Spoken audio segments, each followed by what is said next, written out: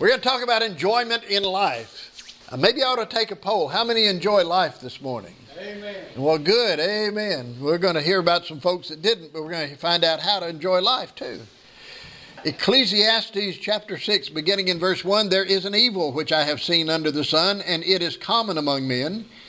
A man to whom God hath given riches, wealth, and honor, so that he wanteth nothing for his soul of all that he desireth, yet God giveth him not power to eat thereof, but a stranger eateth it. This is vanity, and it is an evil disease. If a man beget 100 children and live many years, so that the days of his years be many, and his soul be not filled with good, and also that he have no burial, I say that an untimely birth is better than he. For he cometh in with vanity, and departeth in darkness, and his name shall be covered with darkness. Moreover, he hath not seen the sun, nor known anything. This hath more rest than the other. Yea, though he live 1,000 years twice told, yet hath he seen no good. Do not all go to one place. All the labor of man is for his mouth, and yet the appetite is not filled. For what hath the wise more than the fool? What hath the poor that knoweth to walk before the living? Better is the sight of the eyes than the wandering of the desire. This is also vanity and vexation of spirit. That which hath been is named already, and it is known that it is man. Neither may he contend with him that is mightier than he. Seeing there be many things that increase vanity, what is man the better? For who knoweth what is good for man in this life, all the days of his vain life which he spendeth as a shadow? For who can tell a man what shall be after him under the sun? First thing we need to remember is that Solomon is looking at life under the sun. Life apart from the Lord. Life that is apart from God the Father. Life that is oblivious to the Holy Spirit. He's just living for the flesh. But I want you to notice, go back to chapter 4, and then we'll look here in chapter 6 for just a moment. Notice the attitude this produces. Chapter 4, verse 2, I praise the dead which are already dead more than the living which are yet alive. Chapter 4, verse 3, yea, better is he than both they which hath not yet been, who hath not seen the evil work that is done under the sun. And chapter 6, verse 3, I say that an untimely birth, or to be stillborn, is better than he, and that's talking about one who has no enjoyment of life. Solomon's looking at life just from the flesh. And you know what he says? He said, life stinks. Life is miserable. There's no enjoyment. And you feel sorry for folks like that, but he's looking at it from that standpoint. Now let me start out by saying this. Nobody can make you happy. Okay? Nobody can make you happy. Happiness is a choice that we make within ourselves. Young people get married. And when they get married, they think, well, being married or having a spouse is going to make me happy. I got news for you. It doesn't always work that way, and it is not your spouse's job to make you happy. I don't always make my wife happy. I figured she'd say amen when I said that. I don't always make my wife happy, but guess what? I don't know how to say that. Sometimes she doesn't agree with me, or I don't agree with her. How about that? Is that sort of a little better way to say that? People think if I just had X amount of money, I'd be happy. If I could just get this job, or I could get this raise, or I could win or make or earn some way this money, I would be happy. But you know what? They end up finding themselves wanting more. Or they lose what they got, and they're right back where they started. Money can't make you happy. And then some people join a church expecting joining a church is going to make them happy. May I say this? It is not this church's job to make people happy. Amen. It is this church's job to make people holy, to preach the gospel, to teach the Word of God, so that if people will align their lives by the Word of God, then they will be what God wants them to be. But it's not our job to make people happy. And sometimes when people join a church and it doesn't make them happy, they just decide to go somewhere else, or they quit going altogether. But nobody can make you happy. We've probably all heard the comparison between optimists and pessimists. An optimist sees the glass as half full, and the pessimist sees it as half empty. The optimist looks at the gas gauge when it's on E and says there's still enough gas in the tank to get to the service station. And that's not an optimist. That's called being a pedestrian is what that's called. You're going to end up walking. But the line is that everybody ought to be an optimist. But folks, that doesn't always work. Things are not always going to work out where we can look at things with seeing a glass half full. And probably many people are almost genetically determined to be pessimists in their lives. They grow up in that kind of an atmosphere. Sometimes life itself will turn you into a pessimist. You look at what Solomon says, and we're going to talk about, I think he's looking at his own life as he looks back here in this 6th chapter of Ecclesiastes. And I'm going to tell you, I like being around happy people. Amen. I enjoy being around happy, positive people. We grew up in a happy home. Laughter and humor was a part of our home. Yes, there were times that there was sadness that came into the home, but for the most part, we had just a very happy home. And I don't enjoy being around people who are always negative, who are always finding fault. That gives me a problem. Amen. I know there are events that sometimes take happiness from you, but I tell you this, events can't take your joy from you. Amen. If you're a child of God, you have joy in your heart because you know the Lord Jesus Christ the Savior. In fact, listen to Nehemiah chapter 8 verse 10. Neither be ye sorry, for the joy of the Lord is your strength. Amen. Philippians chapter 3 verse 1, the Apostle Paul wrote to this church at Philippi. He said, finally, my brethren, rejoice in the Lord. In fact, the book of Philippians is a letter, and we're going to find this out on Sunday nights as we study it, or Wednesday nights, whatever night we're studying it. We're going to find this out, that the book of Philippians is a letter of joy. You look at chapter 4, verse 8. Finally, brethren, whatsoever things are true, whatsoever things are honest, whatsoever things are just, whatsoever things are pure, whatsoever things are lovely, whatsoever things are of good report, if there be any virtue, if there be any praise, think on these things. It's a letter of joy, and we have joy if we know Christ. Now, we're going to approach this message from this standpoint, and it is the viewpoint that true joy and true happiness comes from God. Now, at the end of chapter 5, here's what Solomon said. In fact, just look back at the end of chapter 5. He said in verse 20, well, let's go back to verse 18.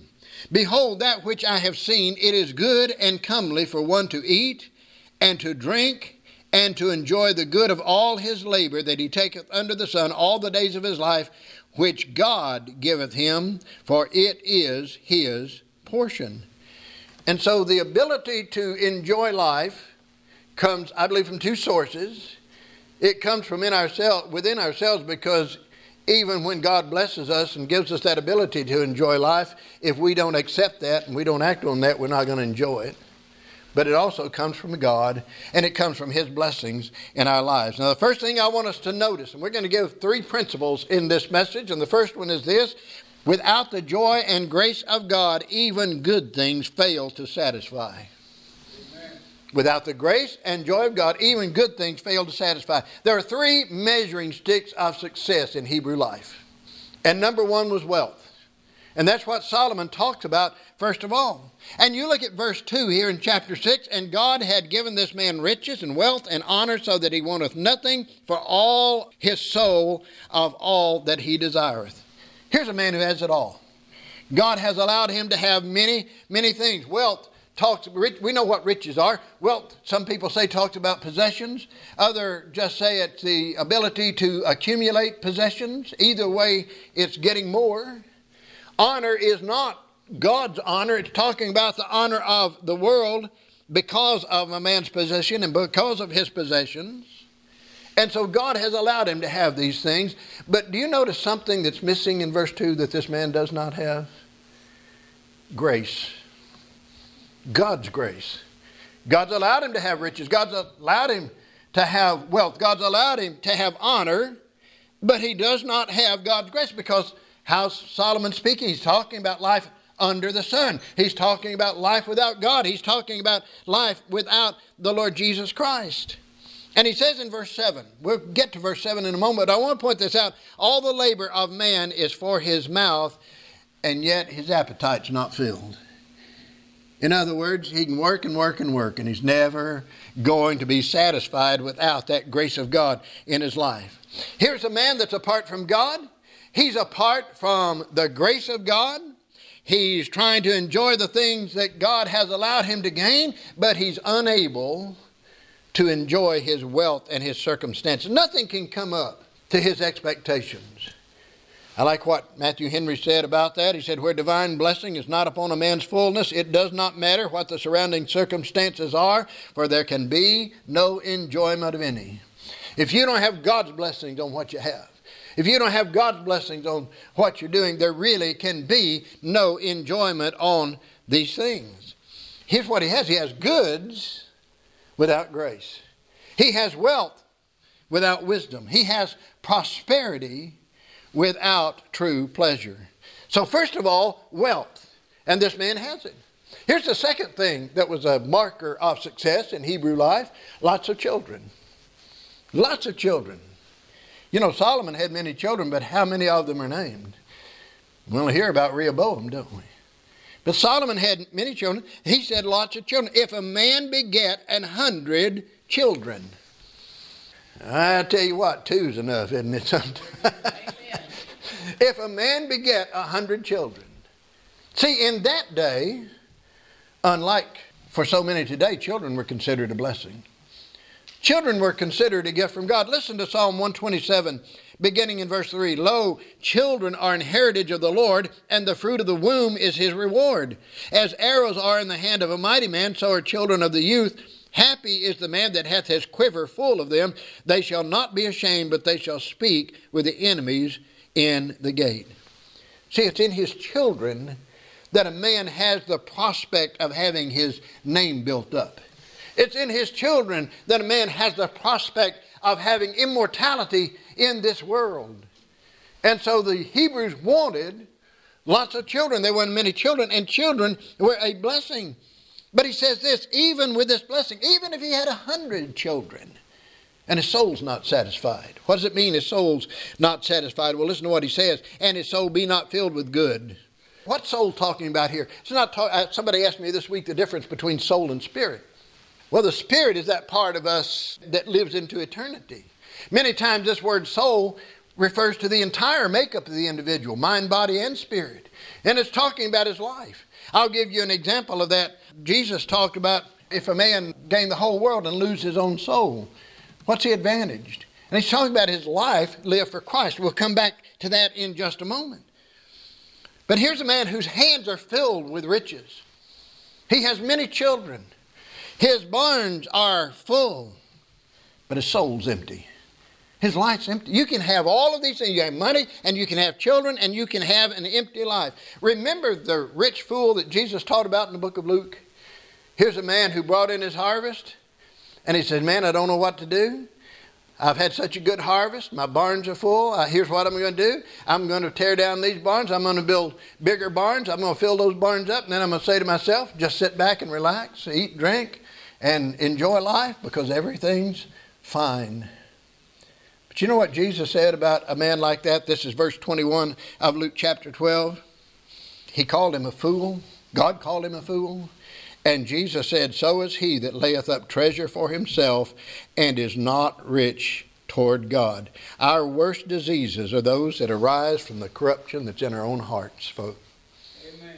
And here's a man who has everything, and he has children. Many children.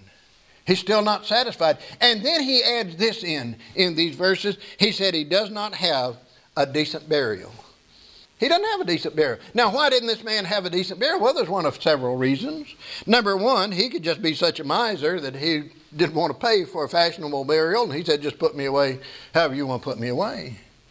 Another thought is that those who had, go back to verse 2, and those strangers that had eaten up everything, they had taken so much from him and he had lost so much money that he couldn't afford a decent burial. But here's the sad part, and here's the third one, and this may be because he has many children. Those to whom he's going to leave everything, leave his estate, have so little esteem for his memory. His own children, so little esteem for his memory that they say, we're not going to be chargeable for a decent burial. What good is it to have 100 children when you're given no respect and when you're not even given a decent burial? And so here's a man who has wealth. Here's a man who has many children. And then the third thing that was considered a sign of success in Hebrew life was a long life. And here's what Solomon says about that. He lives many years. You look down to verse 6. He says, though he lived 1,000 years, twice told. Now that's over twice as long as Methuselah lived. 969 years for Methuselah? Here Solomon saying, if a man were to live 2,000 years and saw no good, had no enjoyment in his life, he says an untimely birth would be better than that. What's an untimely birth? It means to be stillborn. But he says this, but the stillborn child and the elderly person end up in the same place, don't they? What's waiting at the end of our lives? The burial, the grave. And so Solomon is looking at life from this very negative standpoint. We see how negative viewing life under the sun can be. And as important as these three things were to the Hebrews, wealth, lots of children, and a long life, as important as they were, they could not bring satisfaction. They could not bring enjoyment in life. And as I said a moment ago, Solomon seems to be recounting his own life, doesn't he? He's coming to the end of his life, and I see him just looking back. And he thinks about what God had given him. He asked for wisdom, and God gave him not only wisdom, but God gave him wealth and gave him riches. God gave him children. And God had allowed him to live. And as he looks back with this limitless supply of money and no sense of accountability to anybody else because he was the king, he took it as far as he could take it. And he comes to this point in life and he says, man, what's it been worth? There's been no real enjoyment. He says, what a futile and what an empty life, living life under the sun. Now, whether you enjoy life or not depends on, I think, at least three things. Number one, whether you enjoy life or not depends, first of all, upon your relationship with God. Amen. I don't see how anybody who does not know Jesus Christ as Savior, realizing that what comes at the end of life, that there is an eternity, there is a heaven, there is a hell, and there is a God to whom we must account. I cannot see how anybody who, knowing those things and does not know Christ as Savior, can really say, well, I'm just going to enjoy life. And so we need, first of all, to experience the grace of God in salvation. But also, I believe our fellowship with God is important to having an enjoyment of life, to having joy in life. How do you have fellowship with God? Well, you obey Him. You do what His Word says. You live for Him. You faithfully serve Him. You walk daily with the Lord. That's how to have fellowship with God. And when you're having fellowship with God, then you can truly enjoy life, even when difficulties come. I said at the outset, happiness may come and happiness may go. Sometimes we decide if we're going to be happy. I had a preacher one time preaching a revival service. First church I pastored said this one time. He said, do you realize you can't make me angry unless I want to get angry? And that's true. And no matter how much you try to make me happy, guess what? If I don't want to be happy, I'm not going to be happy. It is a decision that we make. It is a choice that we make. So have the joy of the Lord, and though the world may try to take your happiness, you still have joy. Faithfully serve Him. And then the third thing is a daily walk with God, and that involves the things that we think about. Remember what Philippians 4:8 says? Whatsoever things are good, honest, just, all of those things. Those are the things we fill our minds with. We can fill our minds with what's going on in this world, and the trouble and trials of this world, and wonder how it's all going to end, and we can just live our lives lower than low. Now, folks, we need to fill our minds with the things of God. Years ago, Time magazine ran an article about the people who were happiest in their jobs. And you know who's happiest in their jobs? Pastors. Even with all of the stress, even with all of the anxiety that exists in pastoring, the people who were happiest in what they did were pastors. You understand why?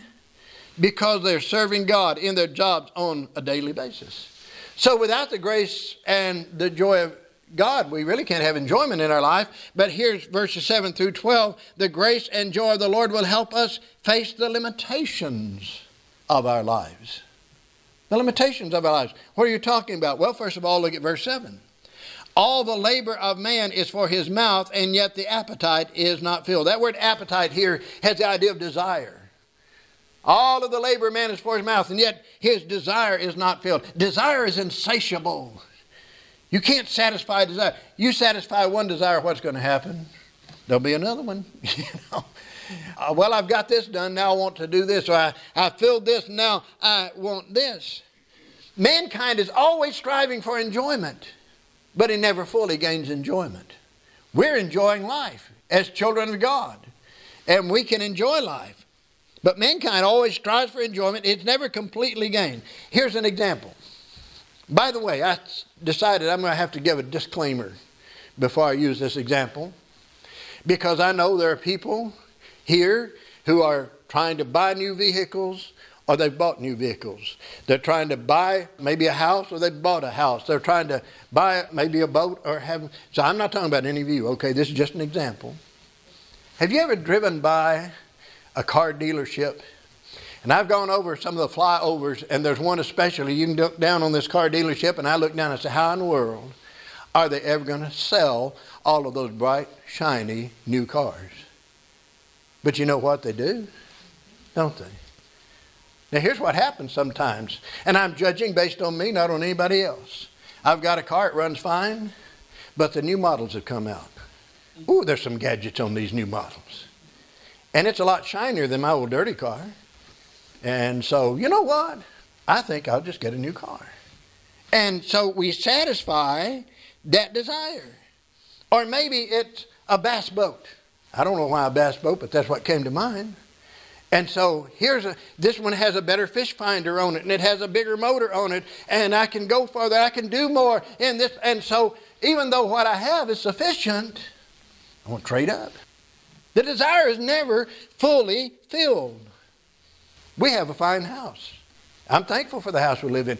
But you know what we started doing when interest rates dropped?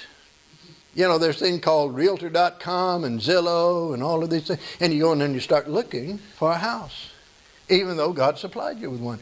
It's called desire. And desire is insatiable. And so Solomon just said, here's the first limitation. You're never going to fill up your appetite. You're never going to fulfill your desire. Here's the second limitation. Because remember, it's the grace and joy of the Lord that will help us face these. Social acceptance does not guarantee the true enjoyment of life. Amen. Now, we've raised 2 teenagers, so I know a little bit about this, you know. Anybody that's raised a teenager knows about this, because especially teens think, I've got to be socially acceptable. I've got to be accepted by my peers, and then life will be wonderful. And it doesn't always work that way. And Solomon takes 2 extremes on this scale. He talks first of all about the rich wise man, and then he talks about the prudent poor man.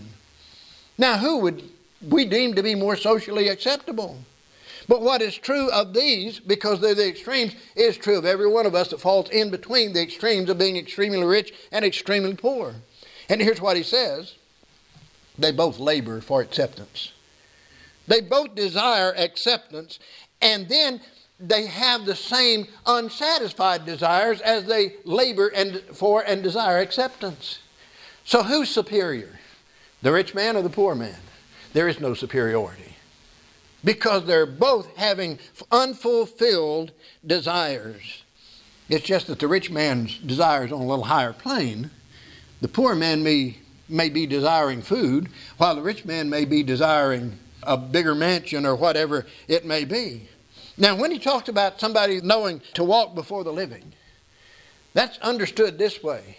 Here's a poor man, and he says if a poor man knows how to walk, knows how to conduct himself in front of other people. You know, he gets in a situation, I guess sometimes poor people weren't assumed to be able to conduct themselves properly, but here's a man, though he's poor, he knows how, when he gets in a social situation, to conduct himself and to just act like one of the crowd and be acceptable in that sense. He behaves properly in his interaction with others. He can go through the world just as comfortably as a rich man could in dealing with other people. See, being content with what God gives us and being content with food and raiment, even a poor man can be as wealthy as a rich man, and he conduct himself before others. And then here's the third thing he mentions. Verse 9. He says this, better is the sight of the eyes than the wandering of the desire. This is also vanity and vexation of spirit. What's he talking about? Well, just this. Longing for more does not bring satisfaction. Amen. Wanting more does not bring satisfaction. The sight of the eyes refers to that which we have presently, that which we hold in our hand. And he says that's better than the wandering of the desire. Now, we would say it this way today. A bird in the hand is worth two in the bush, right? It's better to have something for certain than to wander and try to gain something else that we can't even get a hold of. It's better to enjoy the little that you have than to dream about that which you'll never get. Be satisfied, be happy with what God has given you. See, as we saw, and here's the problem, and we saw it in Ecclesiastes chapter 3, verse 11, God has put eternity in the heart of every man. God has put in the heart of every man this thing of eternity, and so we are not capable of being satisfied, wholly, completely satisfied with the wealth of the world, with the riches of this world. And so it creates a problem. As we indulge our appetites, and those appetites are filled, you know what it does? It creates another appetite. You know what appetizers are? I tell you what, I get up in the mornings, and I just eat a little snack, and drink my coffee. Before noon, I'm starving. My stomach thinks my throat's been cut. You know, I'm so hungry. But if I'll get up and not sort of whet that appetite and go on to noon, I can do fine. And so when you feel an appetite, just like using an appetizer, it creates another appetite. And that's what he's saying here, and that's what we have in our hearts. George Bernard Shaw said this: there's two tragedies in life. You know what those two tragedies are? One is not to get your heart's desire. The other one is to get it. Okay? Sometimes God may give us what we pray for, what we want, what we think we have to have. And guess what will happen? Sometimes we'll find out, I didn't want that after all. Why did I pray for it? Why did I ask God for it? So, if it's not possible to control the human appetite, what's the answer? What do? Well, it's found implicitly and explicitly in the book of Psalms. Listen to Psalm 37, verse 4. I think we've shared this verse already in this series from Ecclesiastes, but it says, delight thyself also in the Lord, and he shall give thee the desires of thy heart. If God is our delight, this doesn't mean, oh, I'll just delight myself in the Lord and he'll give me that new car, that $1 million, that new house, whatever. That's not what it means. If I will delight myself in the Lord, if he is my delight, God will fulfill that delight. God will give you everything you need to fulfill that delight if you would just delight yourself in him. When we pursue God, rather than pursuing wealth, rather than pursuing a long life, God will put in our hearts and fill that desire that we have to serve him, to be right with him. And so that brings us to verses 10, 11, and 12. The grace and the joy of the Lord will teach us to depend upon him for the enjoyment of life. The grace and the joy of the Lord will teach us to depend upon him for this enjoyment of life. Our outlook should be that of the psalmist Asaph in the 73rd Psalm, verse 25. Listen to what Asaph said. Whom have I in heaven but thee? And there's none upon earth that I desire beside thee. Isn't that beautiful? Asaph said, who do I have beside God? I mean, what desire should I have but to please God? And when we have that desire, when we want to put him first, then we'll stop living life under the sun and we'll start living life above the sun. We'll stop living life for things and for this world, and we'll start living our lives for God. Now, verses 10 through 12 may seem a little bit difficult to understand, but we're going to do our best to understand them. I think there's no mistaking the overall message, and that is this. We must trust in God's sovereignty. God knows what is best. I can't fulfill all of the appetites of my life. This flesh desires some things that can never be fulfilled. But God can give me what I need. Not always what I want, but what I need. And in verse 10, the first thing he asks, and what stands out in this 10th verse is, who is mankind to argue with God? Lord, you didn't give me what I wanted. Why? And we want to fuss at God sometimes.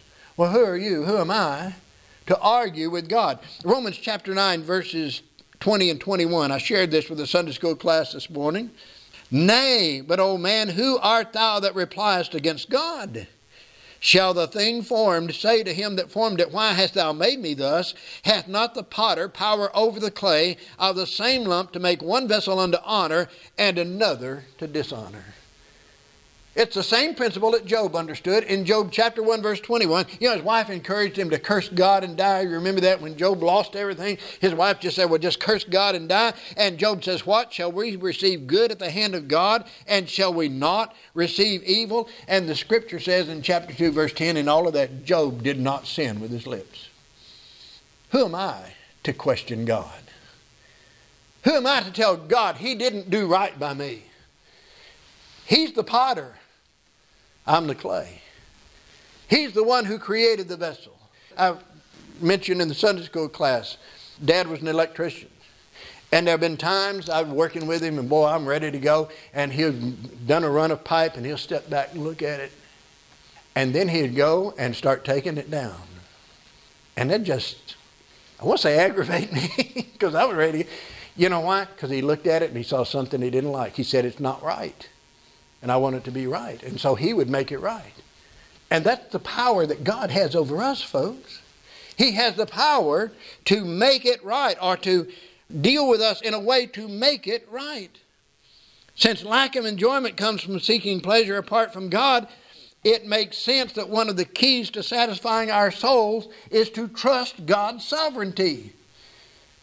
Do what He says. Accept how He deals with us. That means trusting everything He allows. The pleasant and the painful. The good and the difficult. Because you know what He's doing? He's growing us. Romans 8:28. For we know that all things work together for good to them that love God, to them who are the called according to His purpose. He's using things in our life for His glory and for our spiritual good. So first of all, who's mankind to argue with God? Verse 11, since pursuing fleshly desires is merely chasing the wind, what profit is it to us to pursue earthly desires?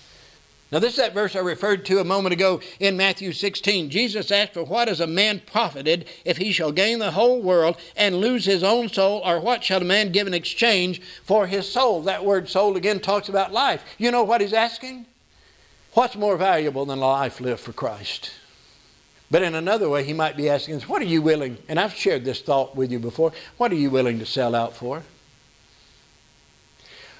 What would the world have to give you? What would Satan have to offer you to get you to quit serving God? What's your price? Because that's what Jesus is asking right here. What will a man give in exchange for his life lived for the Lord Jesus Christ? 1 Timothy chapter 6, verse 17, charge them that are rich in this world that they be not high-minded nor trust in uncertain riches, but in the living God who giveth us richly all things to enjoy. You think God wants us to enjoy life? I know He does. He wants us to enjoy life on His terms, not on life under the sun. When He says something about not trusting in uncertain riches, He's talking about the uncertainty of riches. Do you know how uncertain riches are? Just a couple of years ago, I don't know why this comes up except that we drove by a gas station today. Just over a year ago, we were paying just over $1 for gasoline. Today, it's over $3. What has happened? Well, that means that your riches are not worth as much as they were a couple of years ago. Amen. That dollar doesn't go as far. What has happened? Whether by politics or economy or whatever, it has devalued. Your riches are uncertain. And then he says, going back to verse 6, knowing that everybody goes to one place, knowing that we all go to the cemetery and that's where we end up, how are we better off trusting worldly wealth over trusting God's wealth, over depending upon the Lord? God provides everything that we need for the satisfaction of our souls. We need to trust Him. And then verse 12, we need to let God determine our desires. Instead of letting the flesh determine our desires, we need to let God determine our desires, because you look at that verse and he asks some questions here. He says, first of all, for who knoweth what is good for man in this life? Oh, I know what's good for me. Oh, do you really? I'd much rather have ice cream and cake than spinach and broccoli and vegetables and all of those things. I know what's good for me, right? No, we don't really know what is good for us. God knows what is good for us. He created us. He knows what's good for us. But these questions answer themselves, because look at the second question. Who can tell a man what shall be after him under the sun? Because we're given to vanity, we don't know what's good for us. We don't really know what is best for us. And what he says is, when we make these conclusions about what's best for me and what's best for my, it's my life, right? We know what's best for me and for my life. You know what we're doing? We're grasping the wind. We're trying to grab a hold of the wind. That's what he's saying when we just make our decisions based solely upon the flesh. But God is omniscient. That means God knows everything. And God knows, by the way, before I make this statement, let me just ask this question. Can anybody tell me what's going to happen tomorrow? Okay, I didn't think so. But God knows. God knows what you and I are going to face tomorrow. That's how great his omniscience is. And he knows what it will bring. James chapter 4, verse 14. We're familiar with this verse. Whereas you know not what shall be on the morrow, for what is your life? It is even a vapor that appeareth for a little time and then vanisheth away. We don't know what tomorrow will bring. We may wake up tomorrow morning and have a wonderful day. We may wake up tomorrow morning to a tragedy. We may wake up tomorrow morning to difficulty or to ease or whatever it may be. We don't know, but God knows. And then God reminds us of this: you're not going to live forever. Amen. Life is there and it's gone. It's just a vapor that appears. And so, and here's what he says in verse 15 of that 4th chapter of James: we must base our desires on God's will, for that you ought to say, if the Lord wills, we shall live and do this or that. It's okay to make plans. But when we make our plans, we should always make our plans with a contingency, if the Lord wills. I have an idea of what I have planned for tomorrow. God could intervene. God could change my plans completely. I've shared with you before, it only takes one phone call for a pastor's plans to change.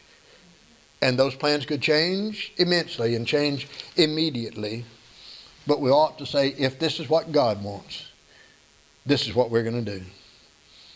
Solomon has shown us that both wealth, and James talks about this, by the way, that both wealth and poverty can take us away from God. Some people can stand anything except to be wealthy. And some people can stand anything except to be poor. Either extreme would take them away from the Lord, but both wealthy and poor have difficulty reining in their desires, controlling that flesh under the sun. And instead of seeking enjoyment and pleasure in life under the sun, we should remember that there is life above the sun. Especially those of us who know Christ as Savior. There is life above the sun, and we need to acknowledge that whatever I have is from the hand of God. And I need to use it in the service of God. I need to give it to God. And so our prayer should be like Jacob, or Agar rather, the son of Jacob, in Proverbs chapter 30 and verses 8 and 9. Listen to what he prayed. Such a wonderful prayer. Remove far from me vanity and lies. Give me neither poverty nor riches. Feed me with food convenient for me. That's what I need, right? Lest I be full and deny thee and say, who is the Lord? Or lest I be poor and steal and take the name of my God in vain. You know what he's saying? Lord, give me what I need. Don't give me more than I need. Don't give me less than I need. Lord, I am going to be satisfied if you would just give me the things that I need. So I have this question this morning as we get ready to close. Is your soul satisfied this morning? Are you satisfied in the Lord? Where are we seeking enjoyment and satisfaction in our life study? We live in a material world. And we live in a world that says the more you have, the more important you are, the better off you are, the more esteem we will give you if you just have so much. And so what happens is people, and even God's people, end up spending their time and their energy pursuing things that are material and things that will not bless and benefit and will not help us grow as children of God. Or are you following God this morning? And are you saying to God, your will, Lord? I love that prayer of Agar. Just give me, Lord, convenient food, necessary food, the things that I need to live and to serve you day in and day out. That's all I need, and that's all I want.